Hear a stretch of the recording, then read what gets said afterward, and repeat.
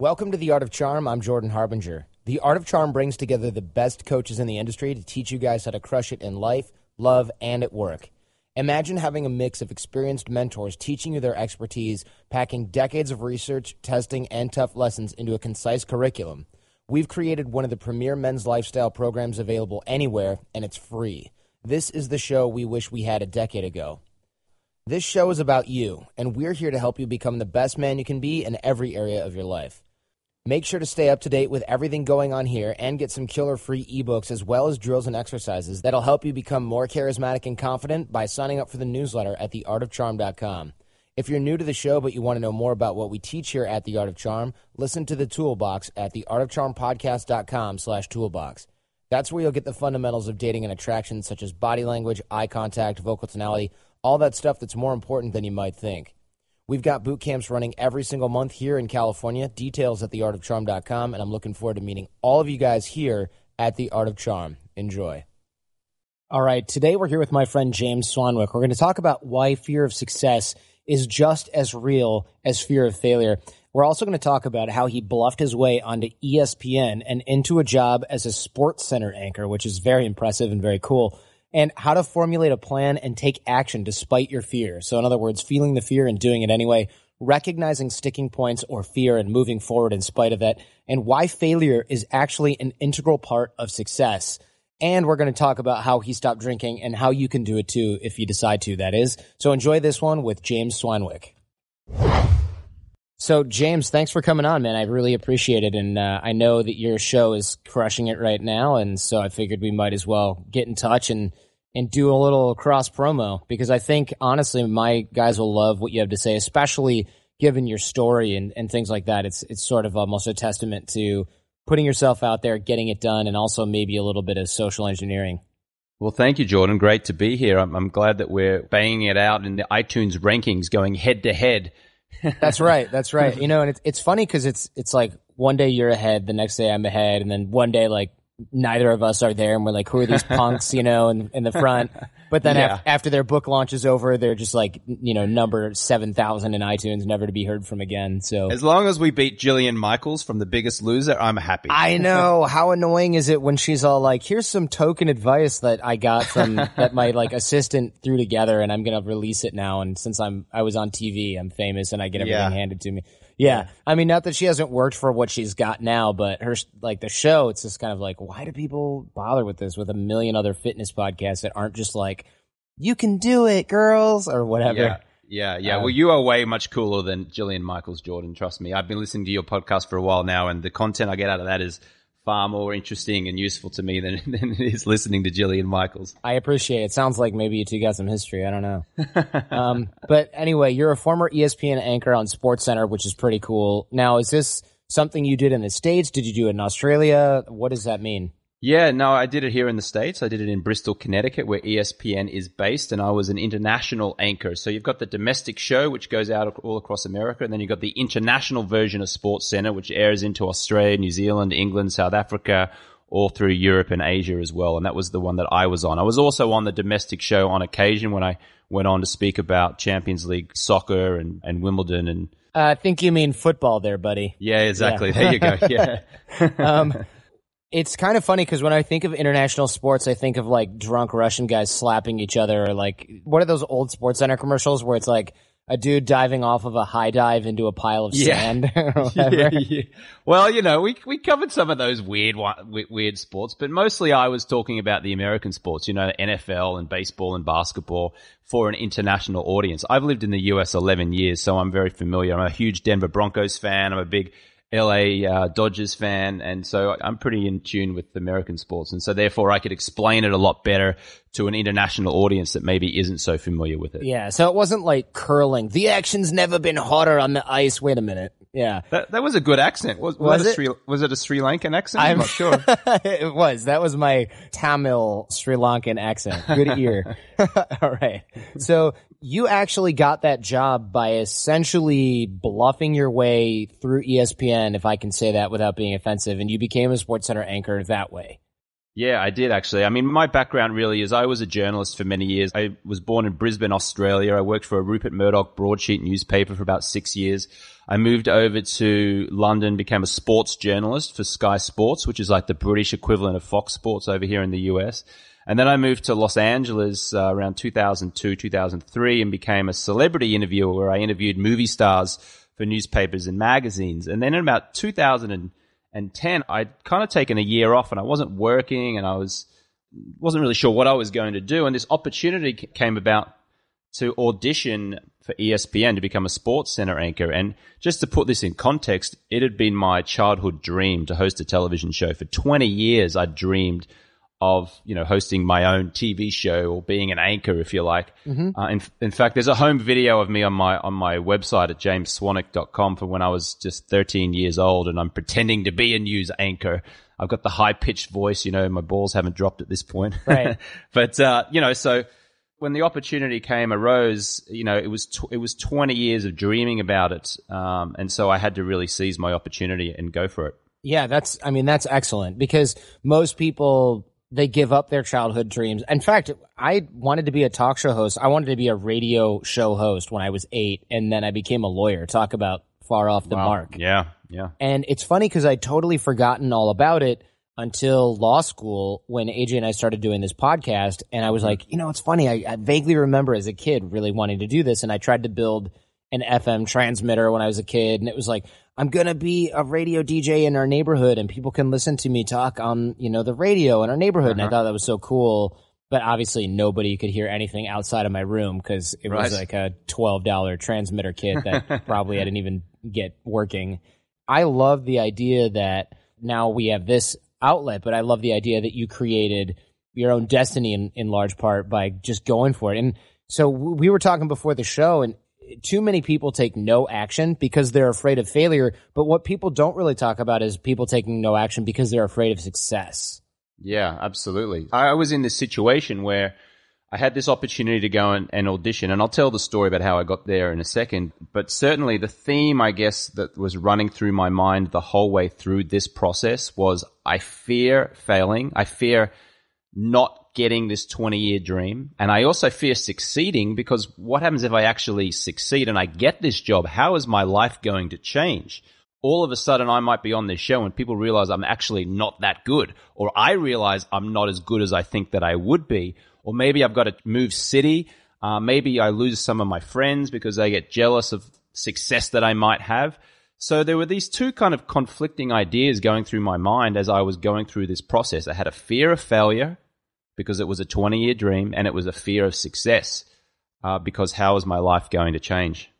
Yeah, I mean, honestly, you really could have ended up in the hurt because a lot of people forget that when you succeed, it's not the end of the road. It does change your life. When you get that job that, for example, a lot of guys that I know that were working class growing up that got really kick-ass jobs, a lot of times their friends back home, there's rifts there. If all your friends are pipe fitters, maybe that's a bad example because those guys are union, probably make a ton of dough. But like, say that all your friends are baristas or something like that. And I'm not trying to look down on anybody with any particular job, but if you make it to Wall Street and your friends are still like flipping burgers or something like that back in the old neighborhood, they might not want to hang out with you. And certainly the girl you marry is not going to get along with all your buddies' wives without a lot of effort. And people are afraid of that because they see that and they go, I want a nice lifestyle. I've worked my butt off. It's going to be really great. But they also want to go home and not feel like an alien. Yeah. And it's real. It's a real fear. It is a real fear. I mean, I remember when I was interviewing the movie stars in Los Angeles, I was interviewing Brad Pitt, Angelina Jolie, Tom Cruise, like big name players in Hollywood. And I'd go back to Australia to visit my friends and family for a couple of weeks once a year. And on the first trip I went back after I did these interviews, I told my friends about interviewing Brad Pitt and Angelina Jolie. And they treated me like I was an outcast. Like they did not want to hear it. I mean, they were kind of super interested in the first 5 minutes. And then after that, I could just see them turn where it was like, I could see the jealousy and they were kind of like envious. And they also thought that I was big noting myself, that I was showing off. And truth be known, maybe I was a little bit, maybe I was name dropping. But just seeing that was a real eye-opening experience for me. And then in future, every time I went back to Australia, they'd ask me what I was doing, and I'd just play it down like, oh, yeah, I'm just still doing some interviews and blah, blah, blah. But anyway, what's going on with you? and just try and avoid it because, that success that I got from doing that wasn't really appreciated by some people, because it's like I've seemingly moved on to another country and doing this great glamorous thing, and some of them are just in the same old. So yeah, I think that was kind of like a fear I had when I was started to go for that ESPN job. Yeah, I think that makes a lot of sense because they want to hear, it's a job like any other, and meanwhile you're stoked on it, and they're going, well, screw you for liking your own life, you butthead, or whatever. And it's subconscious. It doesn't mean your friends are jerks and they don't want you to succeed. And it happens with everything. If all your friends are sort of like chubby video game dudes or something like that, or, workaholics like, my friends used to be and things like that, and then suddenly you go, you know what, I'm going to go get in shape. Your friends don't go, I don't want you to get in shape, jerk. They just think, oh, okay, now I have to get in shape, and I don't like the idea of having to work. You shine a light on where their shortcomings are, and people don't like that, and they resent you for it. But it's subconscious. It doesn't mean your friends are haters. It just means they're comfortable with where you were because they were comfortable with where they were. And so if you start pushing your comfort zone, they have to then rationalize why they're not doing that. And usually that, instead of them going, well, you know what, I could be in better shape, I just need to put effort into it, what they do is they go, oh, he's some sort of musclehead idiot now because it's easier. And they don't even mean it. Their brains do that because it's easier than saying, hey, you know what, if James did it, I should probably go do it too. I don't have an excuse anymore. Yeah, well said, Jordan. Yeah, the other thing is that when you actually do sort of grow in your self-development, when you do improve and your friends don't, you notice that contrast. You notice that difference. And then at some point, those friends that you had, you will feel like they're starting to drag you down. And it sounds really mean and it sounds nasty, but it's just life. If you want to progress and you want to move forward and you want to improve your health or you want to improve your finances or you want to improve your living situation or whatever it is, sometimes you have to say goodbye to your friends. Sometimes if you keep hanging out with them, then you're never going to be aiming for lofty heights. So again, I guess that fear of success and going for the ESPN gig was maybe I'll lose some of my friends. Maybe I'll have to change my friends, And then that coupled with having a fear of failing, because I've been thinking about this for 20 years, it was like a double whammy. Yeah, I can only imagine. So tell us about how you got the job. Where was the bluff? How did the story unfold? Yeah, sure. So a friend of mine emailed me out of the blue and said, ESPN is looking for an international anchor. I thought you'd be great for it. Do you want me to introduce you to this producer? And I said, great, introduce me. The producer said, nice to meet you. I'm over in Bristol, Connecticut. You're over in Los Angeles, California. Maybe we'll get you over to ESPN one day to do an audition. And then as soon as he said one day, I knew that, this was not a priority. I'm going to have to make this happen. I'm going to have to take action to really get this going. So I found out that he was going to be in Las Vegas at a conference the following week. I just emailed him and said, hey, listen, I understand you're going to be in Vegas next week. Why don't I just pop on over? I'll fly over and I'll just meet you for lunch. And he said, okay, sure. So I literally bought a $100 ticket, JetBlue. I flew from Burbank Airport into Las Vegas Airport. I got a taxi to the Hard Rock Cafe on Las Vegas Boulevard, and I met with this producer, and I just set about for 2 hours trying to sort of charm him and build up a rapport. We got along famously, and at the end, he said to me, so yeah, maybe we'll get you over to ESPN one day to do an audition. So I hadn't really moved the needle. So I flew back to Los Angeles and he went back over to Bristol, Connecticut on the East Coast. And that could have been the end of the story. But I thought about it. I was in Los Angeles for a couple of days and I said, okay, I've got to somehow get into that ESPN studio to do this audition. He's not inviting me to do it. He's just saying one day, how am I going to do this? So what I did was I contacted him and I said, listen, coincidentally, I'm going to be in New York next week. What are the odds, right?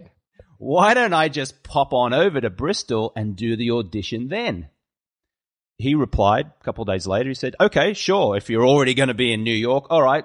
Seems like a probably good opportunity for you to come in. Let's do it then. So then I just bought the ticket. I had no plans to go to New York. It was just a bluff. So I figured, well, if he said yes, I'll fly. And if he said no, I won't waste my time. Right. So I flew to New York. They sent a car for me. They picked me up in Manhattan and they took me the 2 hours to Bristol, Connecticut. And I walked into the ESPN studios and they put me up in a hotel and I wore a suit and tie, and I walked down into the studio. Pulled out all the stops, right? Yeah, I'm going to put on a suit and a tie. You're probably sweating balls because you're thinking, I'm about to audition for Sports Center, Yeah. Right? Yeah, well, I was. It was like going to the gallows, in kind of like 17th century France. Like I was about to get my head chopped off, I'm like, where I met the producer to where the actual studio is about a 5-minute walk across the campus of these ESPN studios. Anyway, I get in there, I sit down, I put the earpiece in, I look into the teleprompter. They've written down some words for me to say. A director's talking in my ear. There's a cameraman, a lighting man, a teleprompter guy. And I sit there and I have a panic attack. A real one? Because first of all, I don't even really know what that is. Yeah, so a panic attack is when you start to sweat profusely, your hands start to move, and like you have trouble breathing. So sounds like fun. It's not fun at all. Now, I said to them, like I was literally 10 seconds away from reading this teleprompter, and I had to stop. And I said, actually, can you just give me a minute? And I sat there for like 30 seconds, and I just tried to calm myself. Calm.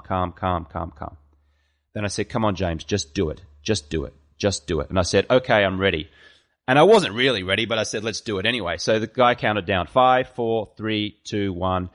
And I said, I looked into the teleprompter and I said, good evening, everyone. I'm James Swanwick. Welcome to Sports Center. Let's start with the NFL. Did you say it just like that? Just like that. It was terrible. Wow. It was really, really, really bad. Anyway, as soon as it was over, I was like, oh, this is a disaster. So they took the video cassette, they took it up to the producer's office, we looked at it, and he said, no, this is no good. You're too wooden.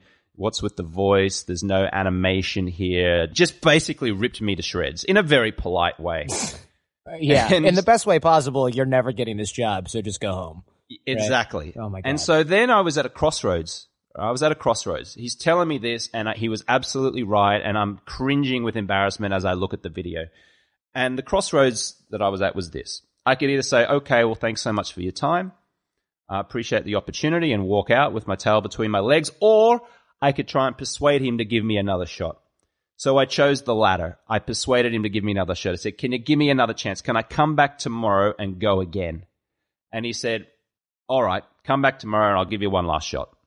So I went home, I went to sleep, I thought about it, I went for a run the next day, I tried to psych myself up, I had a shower, I got on the suit, I went back in, and I stormed down into the ESPN studio, super, super confident. I sat down in the chair and the lights were on me and I looked into the teleprompter, I put the earpiece in, and I started to feel the panic attack come again. Like it was just, I couldn't shake it. It was like, I'm so nervous. Same thing again. I just said to myself, come on, James, just keep moving forward. Just do this. Just do it like you did when you were a 13-year-old kid back in Brisbane, Australia. So I looked into the camera. The director said 5, 4, 3, 2, 1. And this time I said, good evening, everyone. Welcome to Sports Center. James Swanwick here alongside Anthony Howard, here to take you into the weekend with a smorgasbord of sports. Let's start with the NFL. Nice. And this time I nailed it.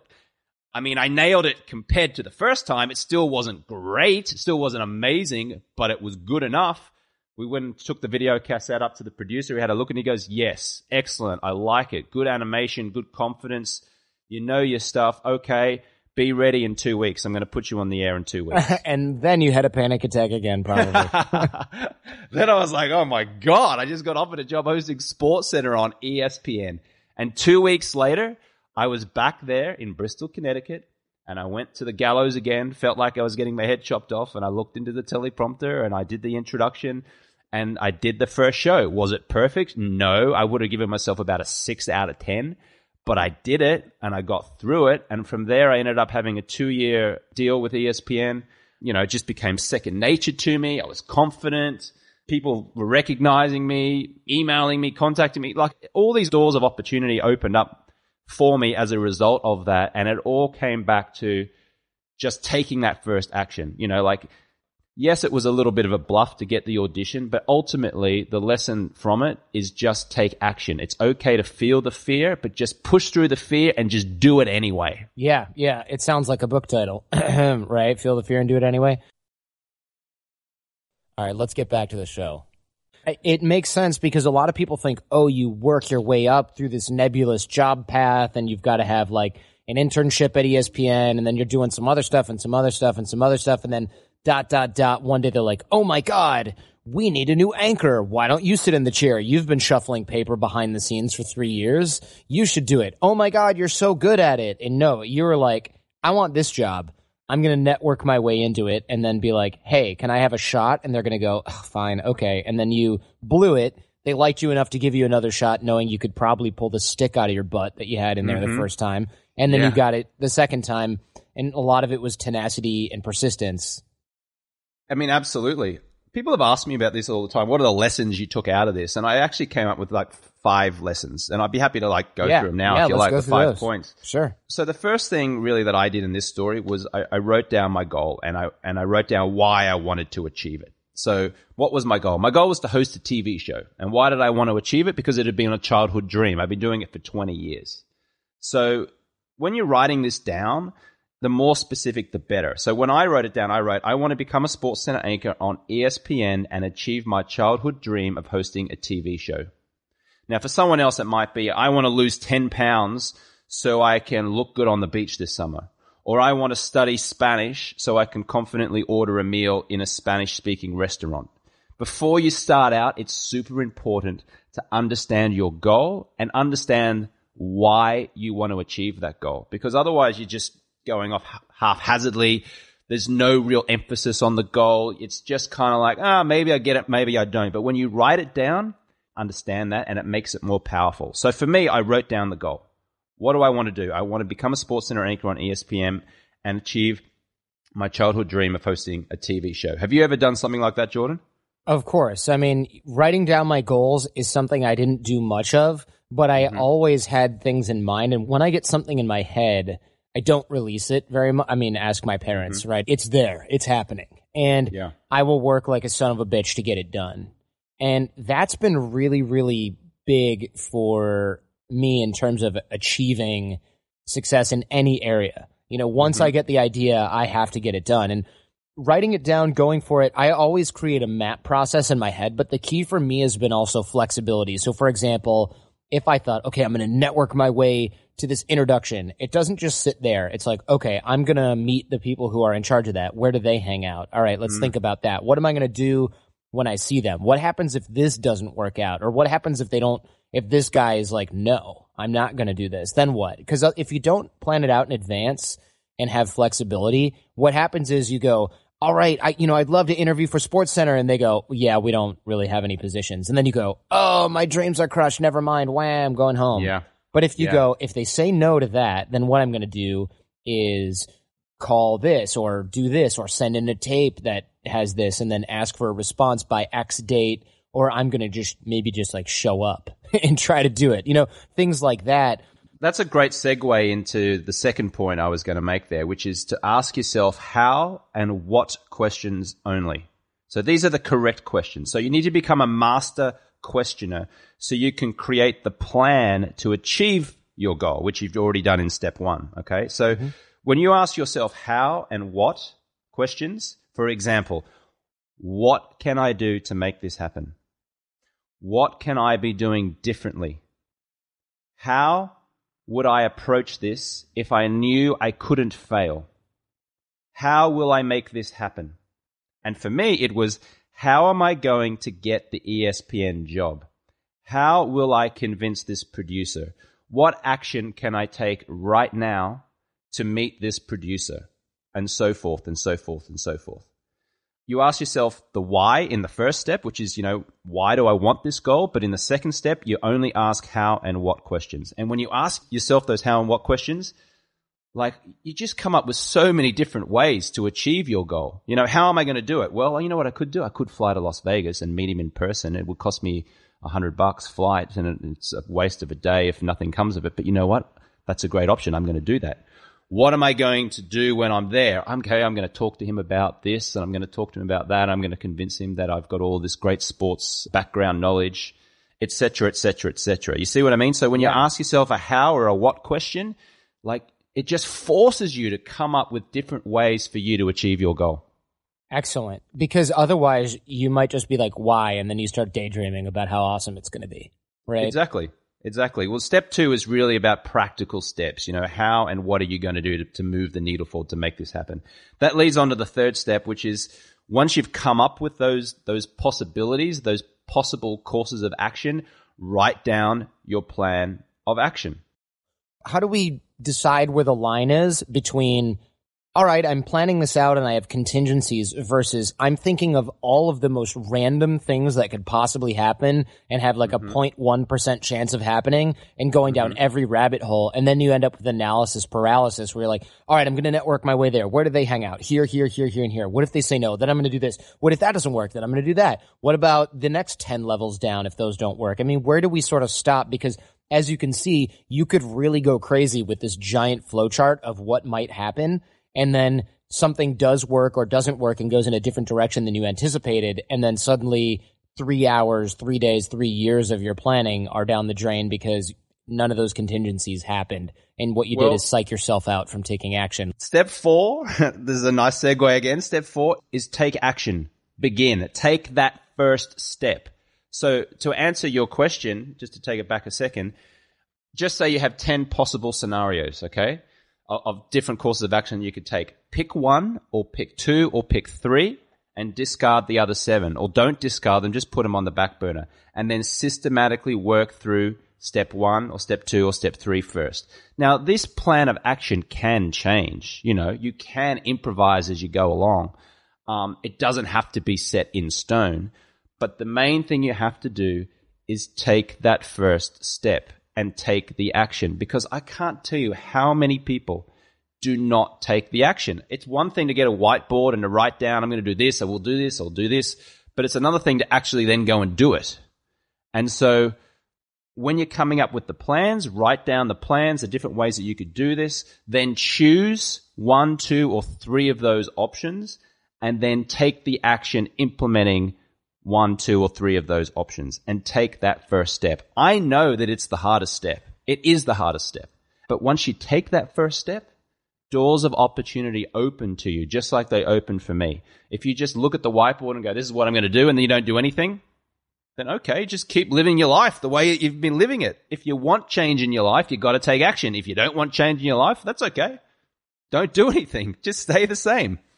It seems like that's easier said than done, though, right? Like, take action. Okay, how do we know where to start? Your solution is just pick somewhere to start because it doesn't matter. Because if that fails, you have your other contingencies.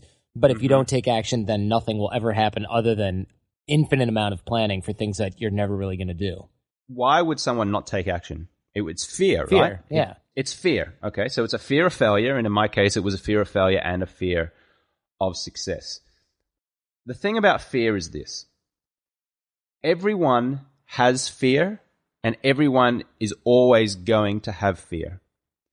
We just have to accept it, acknowledge it, understand it, recognize it, and then just decide to push through it anyway. It's like you're standing on a cliff, and you know there's a safety net there, but you can't see the safety net. The people who succeed in this world, the people who really achieve their dreams, are the ones that step off anyway. They can't see the net, but they just know the net will be there to catch them. Successful people know this to be true. I mean, it sounds wishy-washy, but the most successful people in the world, anyone who's ever accomplished anything, have felt the fear and then they've just pushed through it anyway. It's just positive words of encouragement. I mean, we can talk about different strategies and all this kind of thing. At the end of the day, it just comes down to, are you tough enough? Are you man enough to recognize the fear and push through anyway? I know on your podcast, Jordan, you teach a lot of guys about how to approach women and then pick up girls and things like that.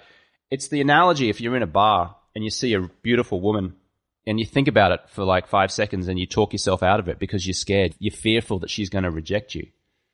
But what do you teach your listeners? You just got to do it anyway, right? You got to feel the fear and then just go up and do it anyway. Because if you don't do anything, then nothing's going to happen. Right, yeah, of course. I mean, you can easily, and that's the thing, is people get hooked on that for years. What they'll try to do is write down how a perfect interaction is going to go and like, okay, if I do this and she says this and this is going to happen. And I guess when you're talking about the human element, what you then realize is you can't micro plan for each interaction because it's impossible and it will never go down the way that you think.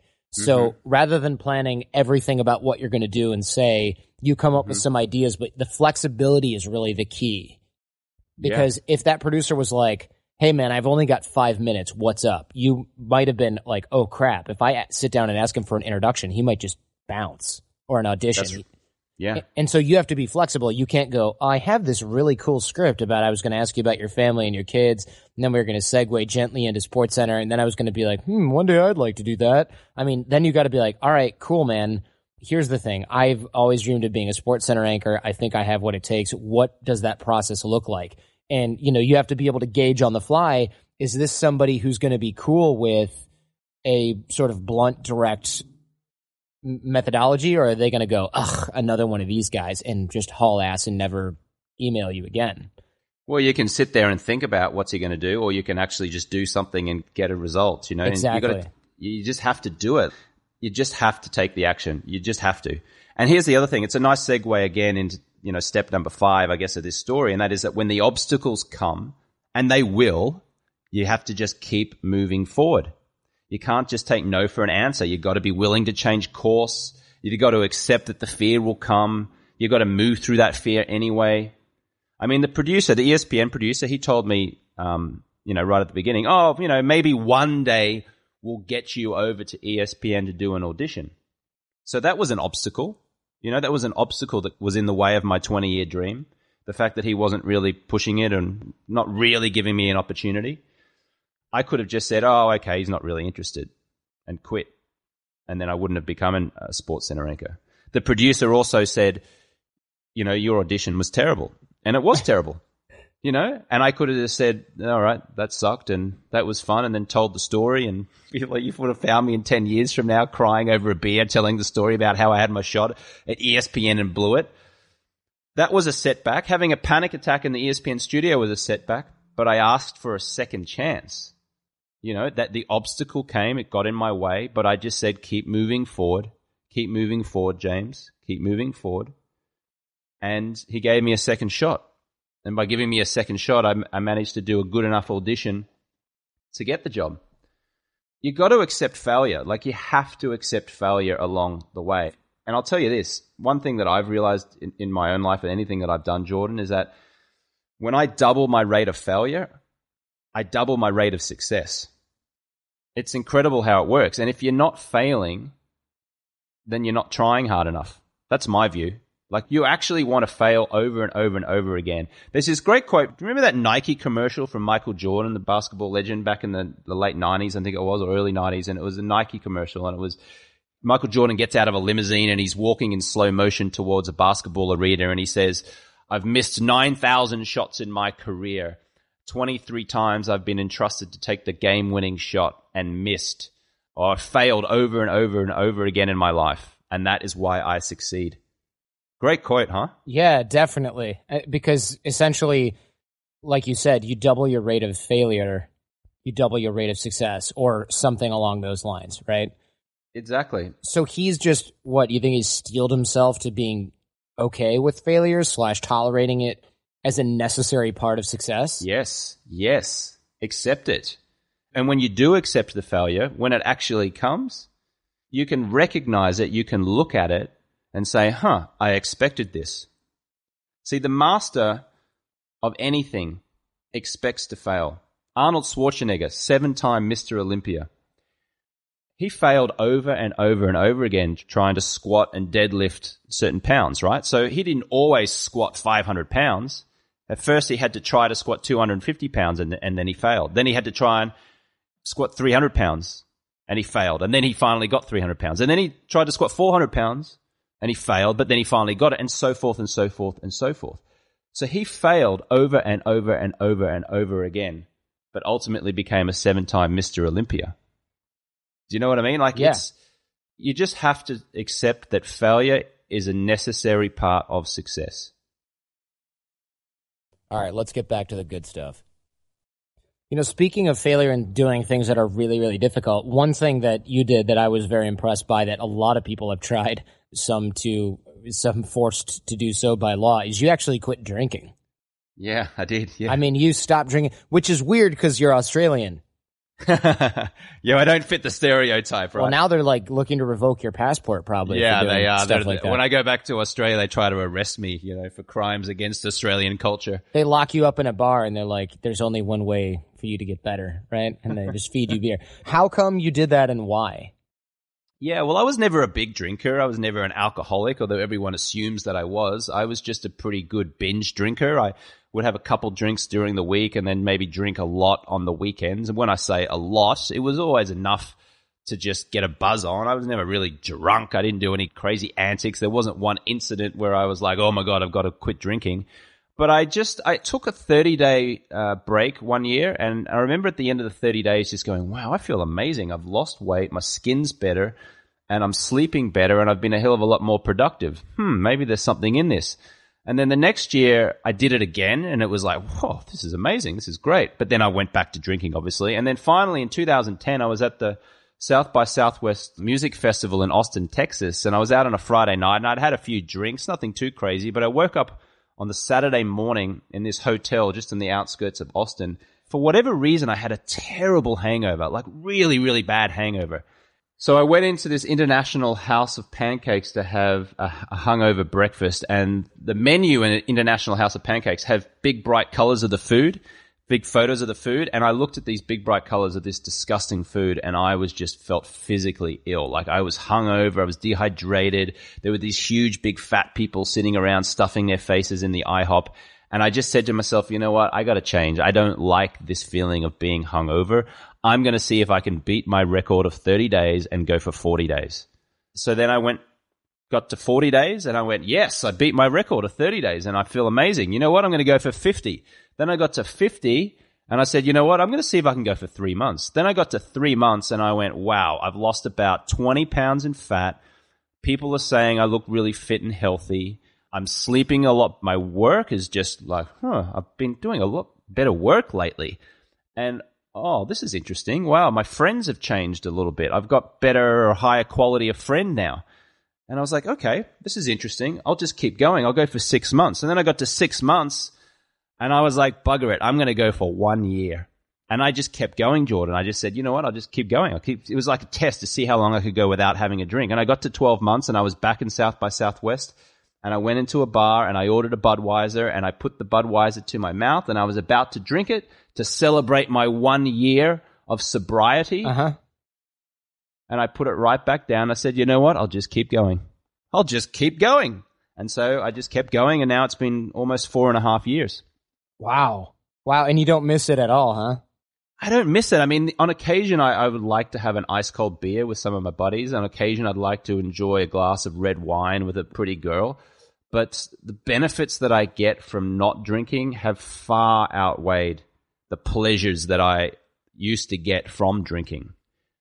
It's amazing. And people always say, but, you know, you can't go out and have a good time if you're not drinking. And I'm like, well, I absolutely challenge that. If anything, I go out more and have an even greater time. People sometimes think I'm drunk because I'm so animated when I'm out and about in a bar or something. But in actual fact, I'm just quietly sipping water or ginger ale or Diet Coke or whatever.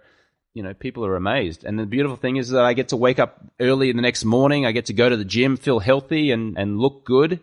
One of the great effects of quitting drinking, or even just seriously reducing your alcohol consumption, is that you just look better. I used to have a puffy face, you know, when I was drinking. And then as soon as I stopped drinking, like my eyes, the skin around my eyes got better. The puffiness was lost. I worked out in the gym more. I got bigger in terms of like muscle size. Girls started, being more attracted to me. There's no real downsides except on July 4th, when it's super hot and you're on the beach in LA and other people are drinking beer, on occasion you do want to smash a beer. But, you know, that soon passes. Like I said, the benefits of not drinking far outweigh the pleasures that I got from drinking. Yeah, wow. I mean, it seems like a really tough thing to do. Not that I've ever tried to stop. I don't really drink to excess. I like to enjoy scotch. I do it when I listen to this show, drink a little Macallan because I got some great bottles from the company, etc. But yeah, I don't really like to go out and get super smashed as well. That sort of came along with age. Mm-hmm. But I know there's a lot of guys that are like, I can't really think about having fun without the stuff. Yeah, I know. And guys are always asking me that question. You know, oh, I can't, how do you go out and have a good time without it? It's funny, it does take a period of adjustment. In that first 30 days that I did it, it was a little weird. I used to play rugby in Los Angeles for Los Angeles Rugby Club. And at the end of a Saturday game, we'd go to a bar like Sharky's down in Manhattan Beach, which is a big riotous pub. Yeah. And if you play rugby, you're supposed to be drinking, like beer by the gallon, and chugging beer and going crazy. I started that 30-day cleanse, if you like, right when I was playing rugby. And so my rugby mates would all give me hell for it. What are you doing? What are you talking about? You don't drink. Drink this, drink it. And it was all this pressure the whole time. I was strong enough to just say, no, and sort of like laugh it off and actually point to my head and say, I'm too strong in mind. And then they'd just let it go, So you will get that pressure. You do feel the pressure because, you've got the friends of yours around you who don't quite understand why you're doing it. The easy thing is to just keep doing it. But luckily enough, I was strong enough in that time, in those first sort of 2 weeks, if you like, to get through that. And then after that, it became really easy, Jordan. Like I said, I'll keep saying this, the benefits of not drinking far outweigh the pleasures that I got from drinking. Like as soon as the benefits came along, I was like, you know what? I don't need to go back to this. I can still go out and have a good time. I can still pick up girls. I can still have girls attracted to me. Another great benefit is that when women find out that you don't drink or that you've quit drinking, far from them thinking that you're an alcoholic or a social outcast, they actually admire you more. They respect you more. They'll become more attracted to you because you're obviously a man of self-discipline, a man of health, a man who cares about himself. And she thinks in her eyes, if this guy cares about himself and he's self-disciplined enough to do this, then maybe this guy is going to be self-disciplined enough to take care of me and maybe our future offspring. Right, exactly. It's a signal of ambition, and it's also a sign of maturity, I would think. Yeah, absolutely. So, any guys listening to this right now, I'm not saying you got to go out there and just quit alcohol. What I did is kind of extreme by social standards. But even if you want to just reduce your alcohol intake, just give it a try for 30 days. See how you feel. And I guarantee if you can just get through the first 2 weeks of it being a little bit awkward when you're at a bar and you're ordering water or soda instead of an alcoholic drink, just get through those first 2 weeks. After that, it's smooth sailing. It really is. Yeah, I agree. I didn't drink much in college, but I drank a lot in law school. I kind of backslid. And the reason was, honestly, I didn't feel the need to in college and nobody cared. And when I did have people going, come on, drink, I'd say something like, well, you know what? Actually, I try to stay away from that stuff because of family issues. Nobody touches that one. You know what I mean? And it's like your family won't care. And sometimes it's actually true. And it doesn't mean, oh, my parents are alcoholics. But, if you say family issues, they're just like, all right, dude, I don't even want to know. And that actually is great when you're a young person. You don't want to deal with peer pressure. When you're older, you shouldn't need to do that theoretically. But I can totally get why somebody who's 19 through 25 just wouldn't want to do it. I'm usually all for being authentic and telling the truth, but on this one, it's kind of no one's business. And if that's what gets them off your back, then, do it. Well, here's the other thing. I found there was a big difference in the reaction of people when I said I quit drinking as opposed to I don't drink. When I said I don't drink, it's judgy, right? When I say I don't drink, people judge you big time and you get a much more negative reaction. But when I said I quit drinking, they're like, tell me about that. Why did you do that? It's kind of the difference between somebody offering you a hot dog and you go, no thanks, I don't want to be a fat ass. And they're like looking at themselves like, did you just call me a fat ass? Versus being like, no thanks, I'm allergic or something like that, right? And they're like, oh, okay, sorry, I'll, here's some corn or whatever, right? Here's an ear of raw corn. Yeah. I know I was talking about the great positive reaction you get from women when you tell them that you quit drinking, but when you explain why you quit drinking to guys as well and you really explain it to them, you get a lot of respect from guys as well. Sure.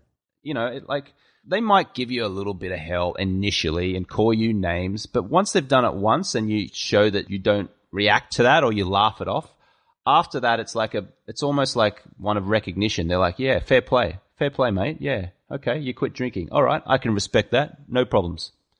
Great.